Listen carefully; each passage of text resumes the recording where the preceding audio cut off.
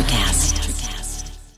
With the Baker's Plus card, it's easy to get lower than low prices for the win. Earn fuel points on every purchase and save up to $1 a gallon at the pump. The Baker's Plus card. All you do is win. Big, big savings. Sign up now at bakersplus.com and start saving. Baker's. Fresh for everyone. Savings may vary by state. Fuel restrictions apply. Save big on your favorites with the Buy 5 or More, Save $1 each sale. Simply buy 5 or more participating items and save $1 each with your card. Baker's. Fresh for everyone. Hello, and welcome to the Social Psychic Radio Show, featuring Jason Zook. In uncertain times, we must change our focus and priorities. This show will highlight social justice issues with the goal of expanding minds and increasing unity, love, and mutual respect for ourselves and our planet. We support the Black Lives Matter movement. Our show aspires to promote social spirituality, which simply means that by coming together, we can solve any of our problems, including the goal of bringing an end to all forms of hate, discrimination, bias, or oppression. We must protect our environment, reform our criminal justice system, and protect every citizen from police brutality. When we come together, it becomes possible to bridge the gaps that plague our society and divide us from within. We the people means everyone. Hello and welcome to the Social Psychic Radio Show. This is Jason Zook. It's a great pleasure I have the opportunity of introducing Jenny Dilts to the show today as a special guest. Jenny is a grief, end of life, and life coach, offering safe space for people coping with death, dying, and suicide. Jenny coaches, educates, and supports her clients in individual and group settings. In life coaching, Jenny helps people overcome obstacles, achieve goals, and find new perspectives within their current situations. Her journey as a grief worker began in 2017 as Jenny sat with a friend days after her husband's sudden death. That experience invigorated and excited Jenny and caused her to embrace becoming a certified grief and end-of-life coach with Don Eisenhower through his Coaching at End of Life course. It's with great pleasure I welcome Jenny Dilts to the show. Welcome to the show, Jenny. Thank you so much, Jason. It's a pleasure to be here. It's a pleasure to have you on. I have to say, synchronicity is very important to me. And the night you and I finally connected, I don't know if you recall this, but I had just worked with a client of my own that called me spontaneously about their best friend and loved one committing suicide. And I was on the phone with that person. I believe it was like a Wednesday evening. It was later in the week. And I was on the phone with that person for an hour. And I didn't charge that person for a reading because I believe in suicide. There's just certain things you don't charge, for me at least. You know, I had the benefit of being a lawyer and a few other things. And sometimes my spirit guides allow me to make those decisions. But the reason I'm bringing all that up is the synchronicity was overwhelming. Here I am working with somebody who spent an hour with me, telling me that the love of her life committed suicide 3 weeks earlier. And I was speaking to her on multiple levels, and the mediumship stuff kicked in, and I had an opportunity to give her some guidance and some solace. And as soon as I hung up the phone, you called me back. We were coordinating, but you called me right away. And I think that was just a strong recognition of the special nature of the work that you do. And I definitely wanted to make sure I had you on the show to talk about your unique perspective of grief, end of life, and life coaching. And I first want to ask you, welcome to the show first off, but I want to ask you, what made you pursue this path? Because it's such a unique path to pursue. So like you said in my intro, when I sat with my friend, that was really the beginning of me pursuing this path. That experience probably, I can say, changed my life. Because from that experience, I recognized that I can create a safe space, a peaceful place for others in their deepest, darkest, most painful moments. And it also was a catalyst for me unlocking my own passion and life calling to support others in grief. And then a couple years after that, a friend texted me and said that her sister died by suicide. Oh, it's horrible. And like you were saying, the synchronicity of it. I had just been in a meeting with my church congregation where we talked about suicide. And I was, I felt the urgency from my friend about her sister. And I knew that I needed to help in that area. And with my coaching program with Dawn, I chose to do a presentation on suicide. And the experience with my friend prepared me to do that. And I felt a special calling to work with people who have been affected by suicide. So all of these things together have helped me be where I am now. What is your favorite part of being a grief counselor and end of life coach?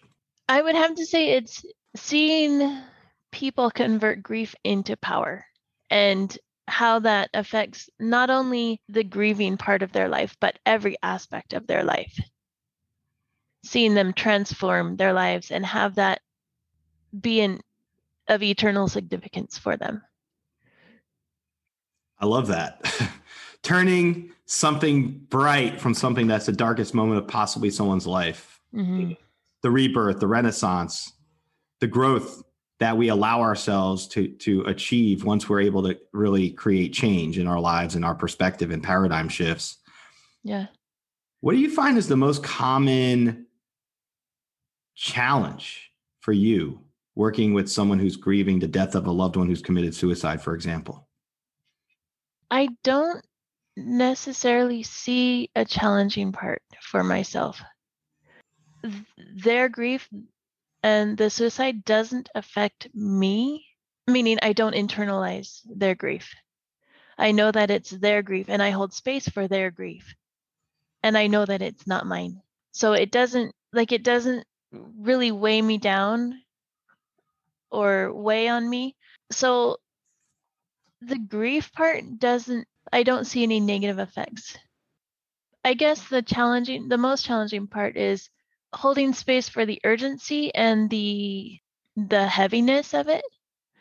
So when people call me, especially when they've been affected by suicide, I do feel a sense of urgency to help them or work with them. And because I've worked with others who have been affected by suicide, I know the weight of death by suicide in particular. And it seems to be heavier than death by other causes. That's an interesting point. I had somebody call me last week, a wife, a mother, someone in her 70s. And she called me, and out of the blue, we were talking. And she was asking me for a random psychic advice. It was during my day, and I didn't give her a reading at that point, but I wound up giving her a reading because one of the things I told her during the actual call became an hour call. Your husband, he passed away, and he wants me to tell you he didn't commit suicide. He accidentally overdosed. And she began wailing and crying emphatically into the phone because he died 35 years ago. And all those years she carried the guilt that he committed suicide when he wanted to come through and immediately tell her, I did not commit suicide. I didn't kill myself. It was an accidental death. Mm-hmm. And I feel I bring that up because I think when it comes to suicide, is it accurate to say that sometimes people have the hardest time thinking that this person intentionally took their life to escape the challenges of life, like that they actually killed themselves? It was a decision. You find that's a hard thing to overcome or try to persuade people that perhaps it's not a decision. A lot of times when someone's suffering from severe mental illness and we're dealing with a pandemic and there's a lot of terrible things in the world right now that weigh people down more excessively than normal. And I wanted to ask you about that. Is that something that you find yourself that you help your clients understand better? In other words, that you work with somebody and you tell them, so, your loved one did not commit suicide to escape or did not commit suicide intentionally to leave you behind, but rather it's a mental health issue. And I like to tell people, it's like, think of diabetes.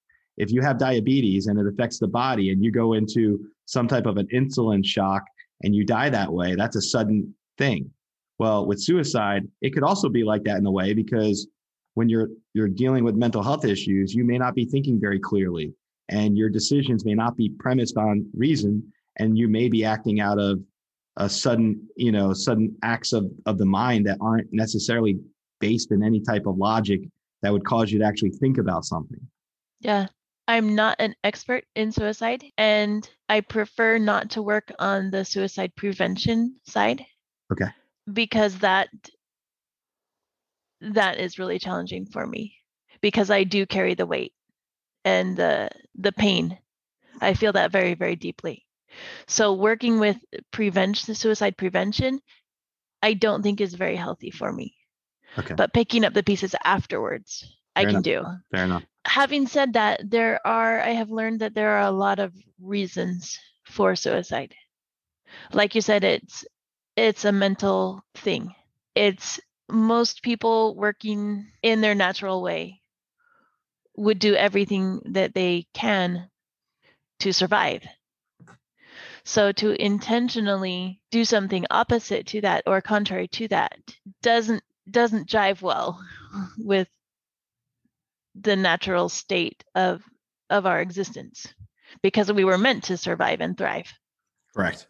So whether that's impulse control or mental illness or escaping from pain, there are so many factors that play into suicide.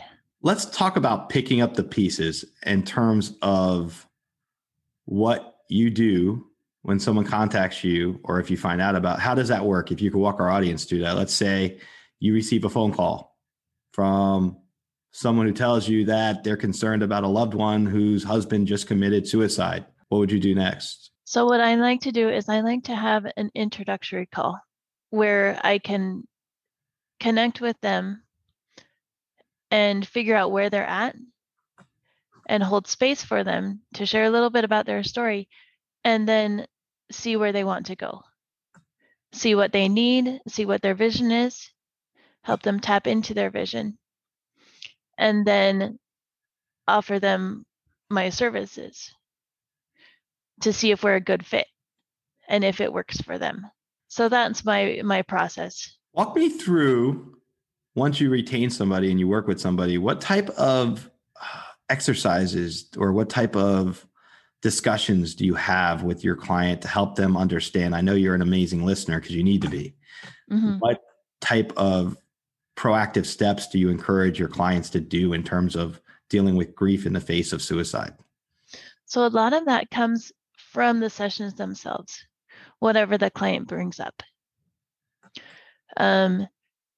If the client needs to go clean out their room, fantastic. That's an action step that they can take.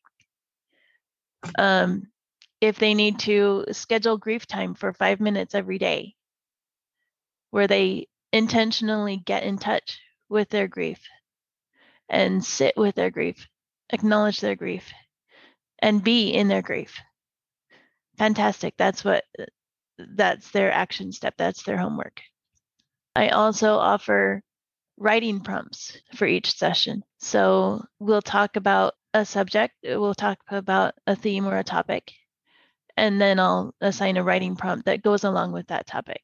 And that helps them reflect on what we've talked about and internalize it and do the internal work and processing and express it. And it also acts as a bridge for the next session. And it's all depending on what comes up for them in the session.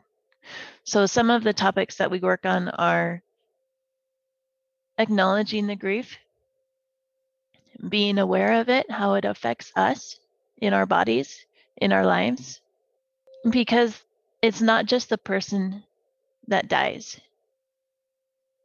It's that death affects every area of their life. So it's getting in touch with all of those losses. It's finding ways that they can see the light in the situation, and also holding space for the darkness, being able to balance both of them. It's who am I now? Creating a new identity. Okay, this person is gone.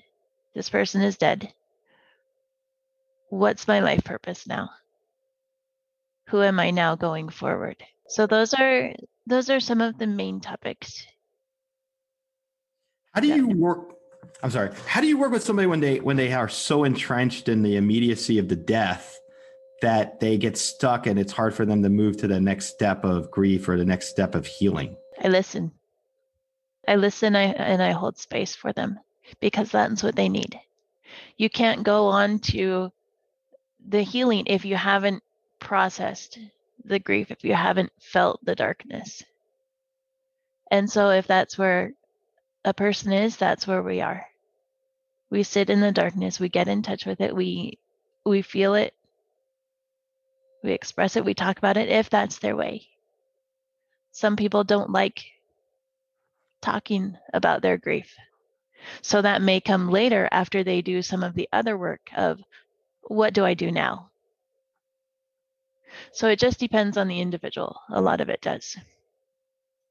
I would feel like you have a unique perspective working with multiple individuals dealing with a similar topic, grieving someone who's died from suicide. What do you find is the most unique thing about each person, even though you see a common scope, but what do you notice as the most individual thing that you work with each person you're helping as a client, even though they're dealing with the grief of something as extreme as suicide? Like, what do you do in terms of helping counsel? Like, what do you think is the most unique individual aspect of each person you counsel? It's probably how they process it and how they think about it. I have so my friend was able to come to a healthy space very, very quickly as she was able to appreciate the darkness and the light, even the week after her sister died.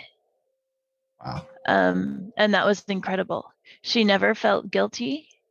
She never felt blame. She knew that her sister was not alone and that her savior was with her. So she didn't have the guilt of, what could I do?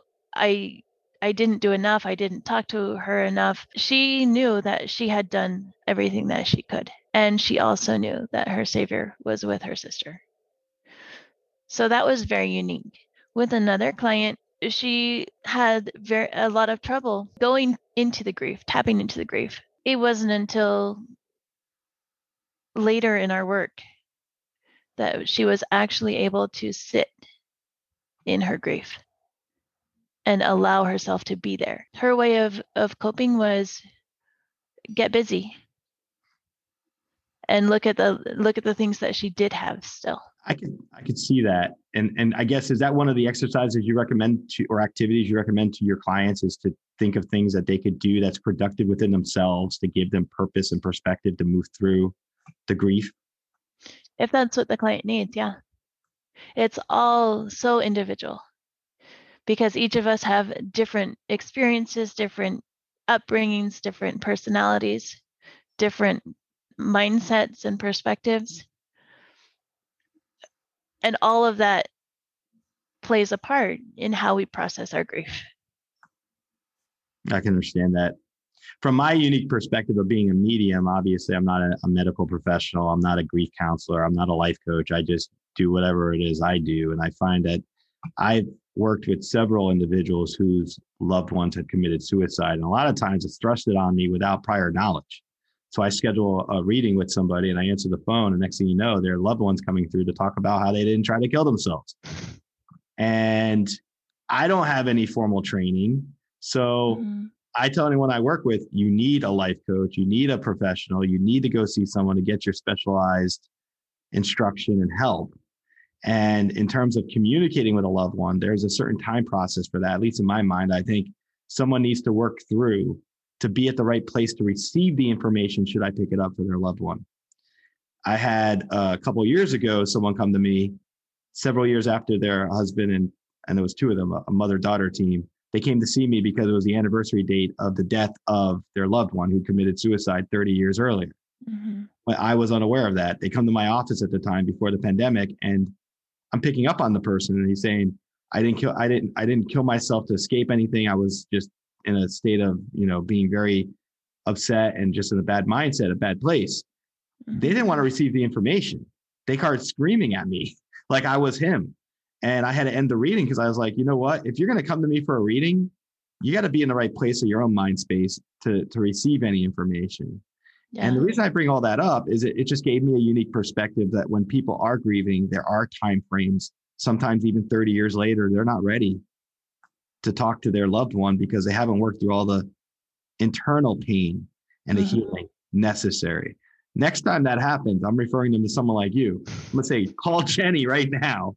Here's her number. Here's her email. You need to talk to her for a few sessions or whatever it takes before you're going to come see me, because I'm not that person. I'm not a life coach. I'm not a qualified individual trained. Yeah. And from your perspective, I want to ask you this. When you look at what you're doing right now, and I know you have multiple roles in your life, you're also a mother of multiple children, you're a wife, and you do a lot of other things. How do you balance everything in your life with what you do? That's probably my biggest challenge in everything that I do, is finding the balance. And I'm working really hard on that right now, actually. I'm choosing to step back from my grief work and be only part-time so that I can be more present at home. And that's okay, because that's where I need to be. And so I do a lot of internal work. Where am I at? What's working? What's not working? What do I need to change? What do I need to take responsibility for? Where am I thriving? Where am I struggling? And I work to change it.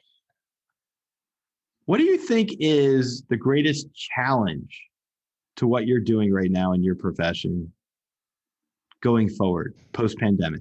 Probably it would be that there aren't enough grief workers. Because not only with suicide and an increase in suicide rates because of pandemic, mental health, stress, everything that's going on, political, environmental, cultural, craziness, race. That's why I'm laughing right now. Everything. How many more things can you name? Right. All we're missing is a meteorite or an asteroid that hit Earth in 2022, right? We have everything else right now. Yeah, there's so much going on, and because there's so much going on, no wonder we live in craziness. No wonder suicide rates are on the rise. It's insane when you think about it. It's a lot to digest, to say the least. And that's not even coining the phrase the right way to deal with what we're living through a period of time that I think 40 or 50 years from now, God willing, we'll still be alive. People are going to ask us, what was it like when you made it through that? Yeah. And we're just going to be like the way our grandparents were with the Great Depression. We probably won't talk about it. We probably won't bring it up. We'll probably be like, oh, well, it was something we got through. I don't know. I am still trying to get my arms around this past year of my life because it's mind-boggling. But let me ask you, I know you're in California. So when you are at let's say pre-COVID, I'm not going to be able to say this now, but let's say it's pre-COVID and you're at a gathering of individuals in your life. Yeah. And someone asks you, so tell me a little about this grief counseling thing you do. What's it like? What would you say to them? I laugh because it's such a big part of my life. It's where I've found my identity. It's where I've found my purpose, my passion, my life calling, and it's only a part of my life. I'm still a mother, a wife, a friend, a sister, all of these other roles too. And it's a lot. It means so much to me. And it's what lights me up. It's what invigorates me. Your passion. Yeah, exactly. And so I could talk for hours about grief. I laugh when you say that because I think to myself, most people run away from grief. Literally, they'll run away from it when it's in their life. They'll do whatever they can to ignore it. They won't want to bring it up at a party. And yet, your talent is your intuitive ability to say, bring it right here. Yeah. I can listen all you need and I can help you because I've been trained to give you this unique set of circumstances to hopefully help guide you through your path. And death is not meant to be the tower card for a tarot card deck. It's not meant to be the end all be all. It's a realization of a transformation. It's not. That's at least my perspective, my unique perspective, because I've talked to enough people on the other side to say that this isn't so-and-so died, they're in the ground and they're never coming back. In fact, when loved ones come through, they talk in present tense. I still love you. You can still love me. I'm still here. I watched you paint the living room yesterday blue. I watch you fall. I watch you get your hair cut. You don't like your hairstyle. The perm sucks. Different things they'll try to say in such a way to make someone laugh, to give you, they always want the person to say, don't hold on to these anniversaries of our death. Don't hold on to these dates that my birthday makes you shut down every year. Which, when you think about grieving, it's kind of an attachment to the past in a way, and hard with the realization that that person is still with you, at least from the multilateral approach of how I look at it. And I guess from your vantage point, when you're working with death and dying and grieving regularly, what do you find in terms of being able to lighten the mood when you work with your clients? I'm still working on that one too.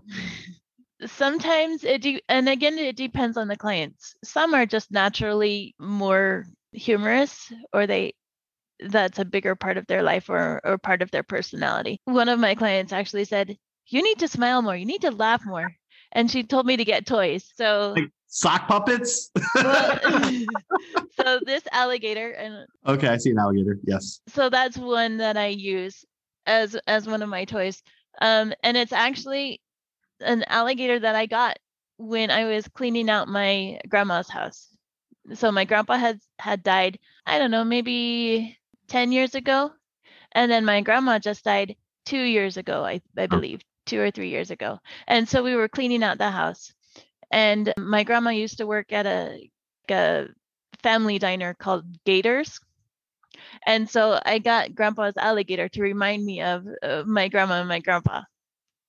That's beautiful. So sometimes I use that in my sessions to bring some smiles. You know what I do when when I'm on the phone with somebody? Most of my stuff's by phone. When somebody calls me and I'm working with them and they get really upset, I try to lighten the mood. I feel like the loved one that comes through always tries to tell a joke, tries to say something humorous, tries to make someone laugh, just to lighten the feeling of what they're dealing with. And a lot of times I find that when you work with somebody and you can help them see past, see beyond, laugh a little bit, it can help with the grief. And I bet you your gator toy does that as well, in terms of helping the light. Do you find that? Do you see that when you work with people, and if you can get them to laugh a little bit or get them to smile a little bit, that they will feel a little better while you're working with them during that session? I have had some sessions where they come on very solemn, very long face, and by the end they're smiling. So I consider that a huge win, both for me and for them, because they've worked through their concerns, their worries, their burdens enough to have that smile on their face. Which is, when you think about it, probably one of the most important things you can do at that specific moment. Is, I find when I get someone to laugh or smile, I feel like I've accomplished something. Mm-hmm. Whether or not who am I to gauge that? It's really the other person. But I'm not an entertainer or anything like that. But when I'm giving a reading and someone's grieving, I always try to launch into some type of, I'm not a comedian either, and I'm corny as hell with my jokes, but I always try to do something, whatever it takes in certain times when there's a heavy mood, to lighten that mood. Because I feel like the loved one really wants that on the other side. And death and dying, so many of us fear that topic. Even on a personal level, we feel so impacted by it. When I'm not in any way advocating death or dying, but I'm saying we have to respond to it in our lives. And that's why I think what you're doing is such a vital function, because you're helping people in one of the worst moments, probably on a regular basis. And from my vantage point, what do you do to keep yourself strong? What do you do to keep yourself elevated? How do you work through these complex emotions and not take it home with you? Like I said earlier, it's their grief. And so I don't take on, those are their suitcases, not mine. By nature or personality or default, I have a more serious personality. And I think that serves me well, because sometimes people are not ready to laugh.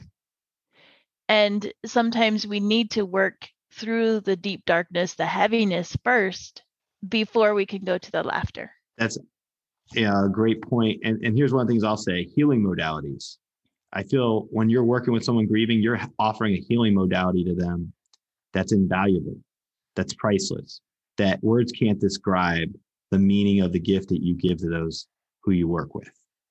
And have you had anybody you've worked with come back to you later after the fact and show you their progress that they've accomplished from the time you worked with them till a future date? Yes and no. So my friend whose sister died by suicide, she has told me that my work or her work with me has eternal significance in her life. And even as I was working with her, like a week after her sister died, as she was going back and dealing with the logistics and the aftermath of the fact, I could see tremendous growth and progress and incredible transformation even then. So to me, she was doing phenomenally well, even at that time. And she's continued to grow and heal and progress. 1 year later, she was a panelist for my panel discussion on healing, finding light in the darkness of suicide. And she was able to talk about her experience openly and with love for her sister, for the experience. The others haven't yet come back to say, like, I haven't worked with anybody yet to give enough time for them to come back and say, this is where I am now after our work 10, 20 years ago, because I only officially launched my business July of last year. Understandable. So in terms of time frame, it's like, it's still early to get to that stage, and I can understand that. Right.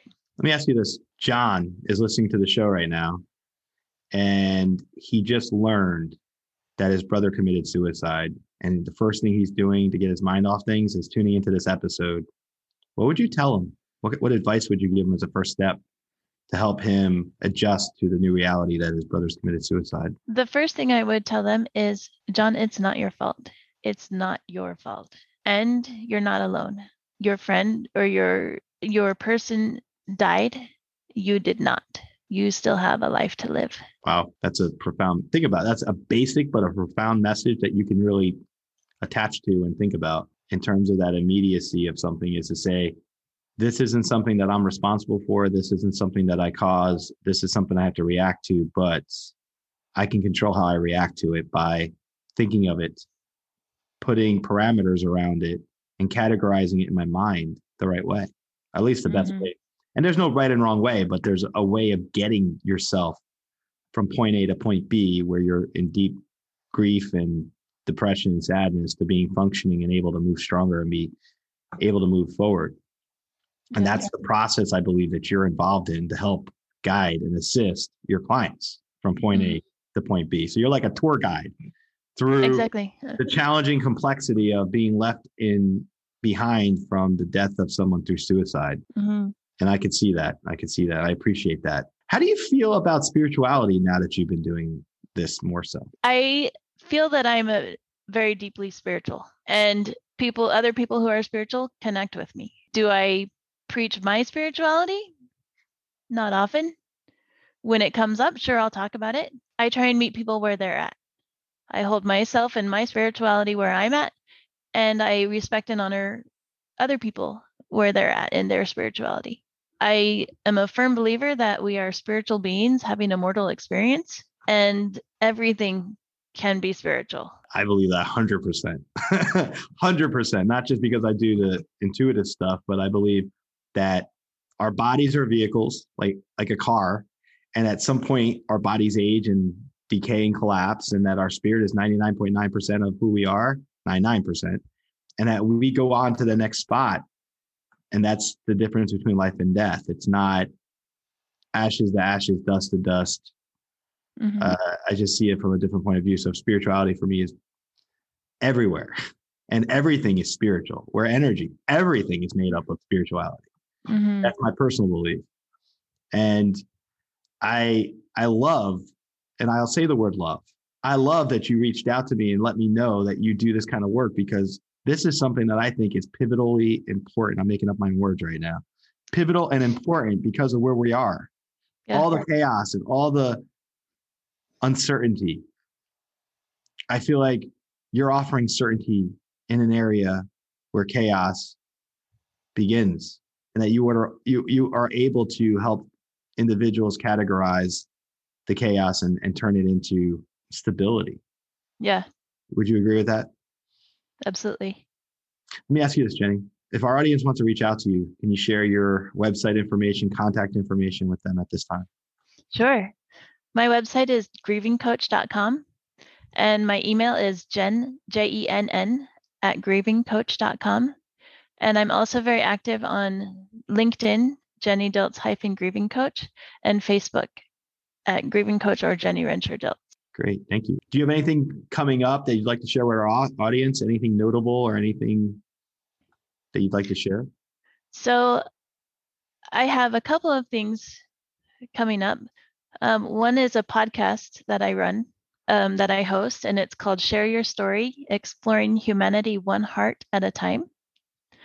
And I also do a couple of grief education workshops. One is Facing Grief in the Healthcare Workplace, and that is the second Saturday of the month. So the next one is coming up May 8th. And then the other workshop that I do is called What to Do When You Don't Do Grief. And that one is coming up on June 5th.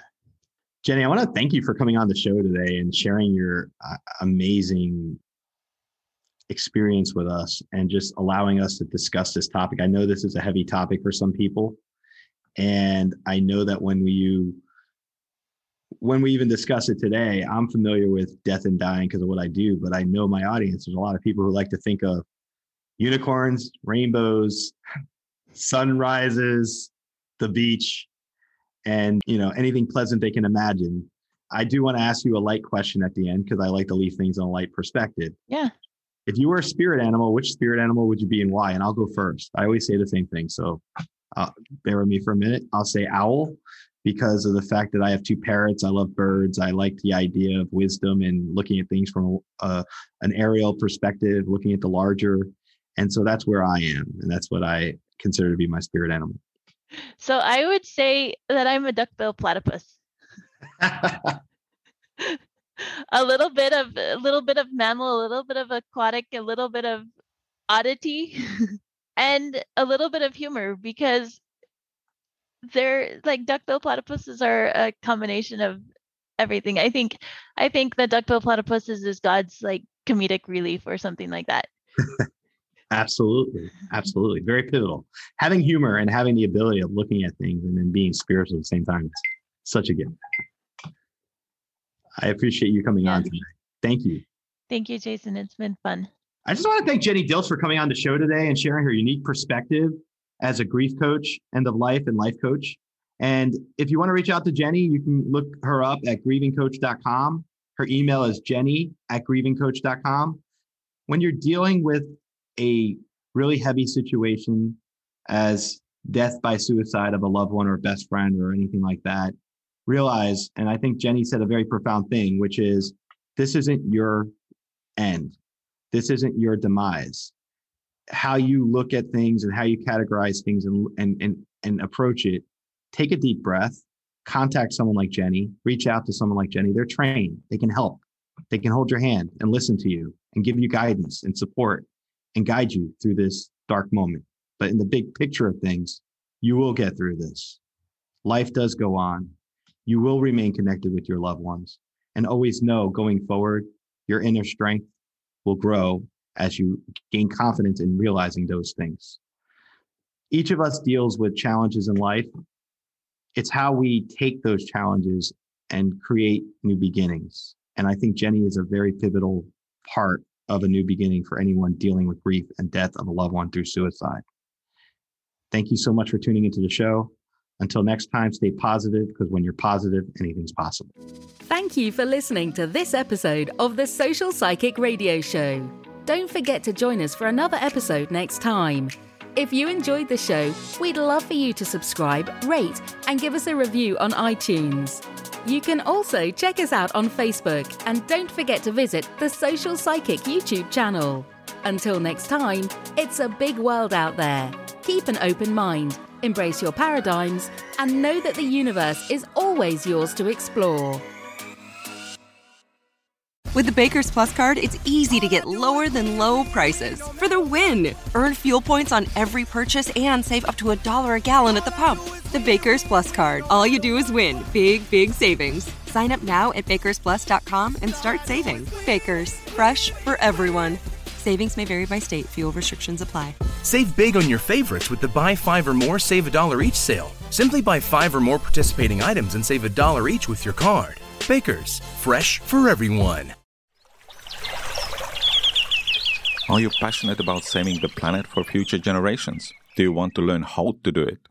If yes, then you need to tune in to the Nature Backed podcast. It's a talk show covering the changing world around us, from renewable energy, sustainable agriculture, circular economy, to ESG and social innovation.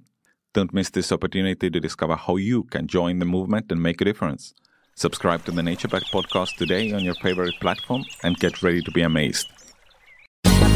Ever thought about starting your own podcast? Do you have a business or a message you want to share with the world? Well, now it's easier than ever with Electricast. Hi, I'm Mark Netter. And I'm Peter Rafelson. We're the founders of Electricast Media. Whether you want to start a new podcast or already have one, join Electricast to grow your audience, monetize your content, and build your community. With our simple sign-up, you get free promotion, world-class analytics, premium ads, and personal support. Go to electricast.com and join our community today. Electricast. Transform your influence. Electricast. Electricast.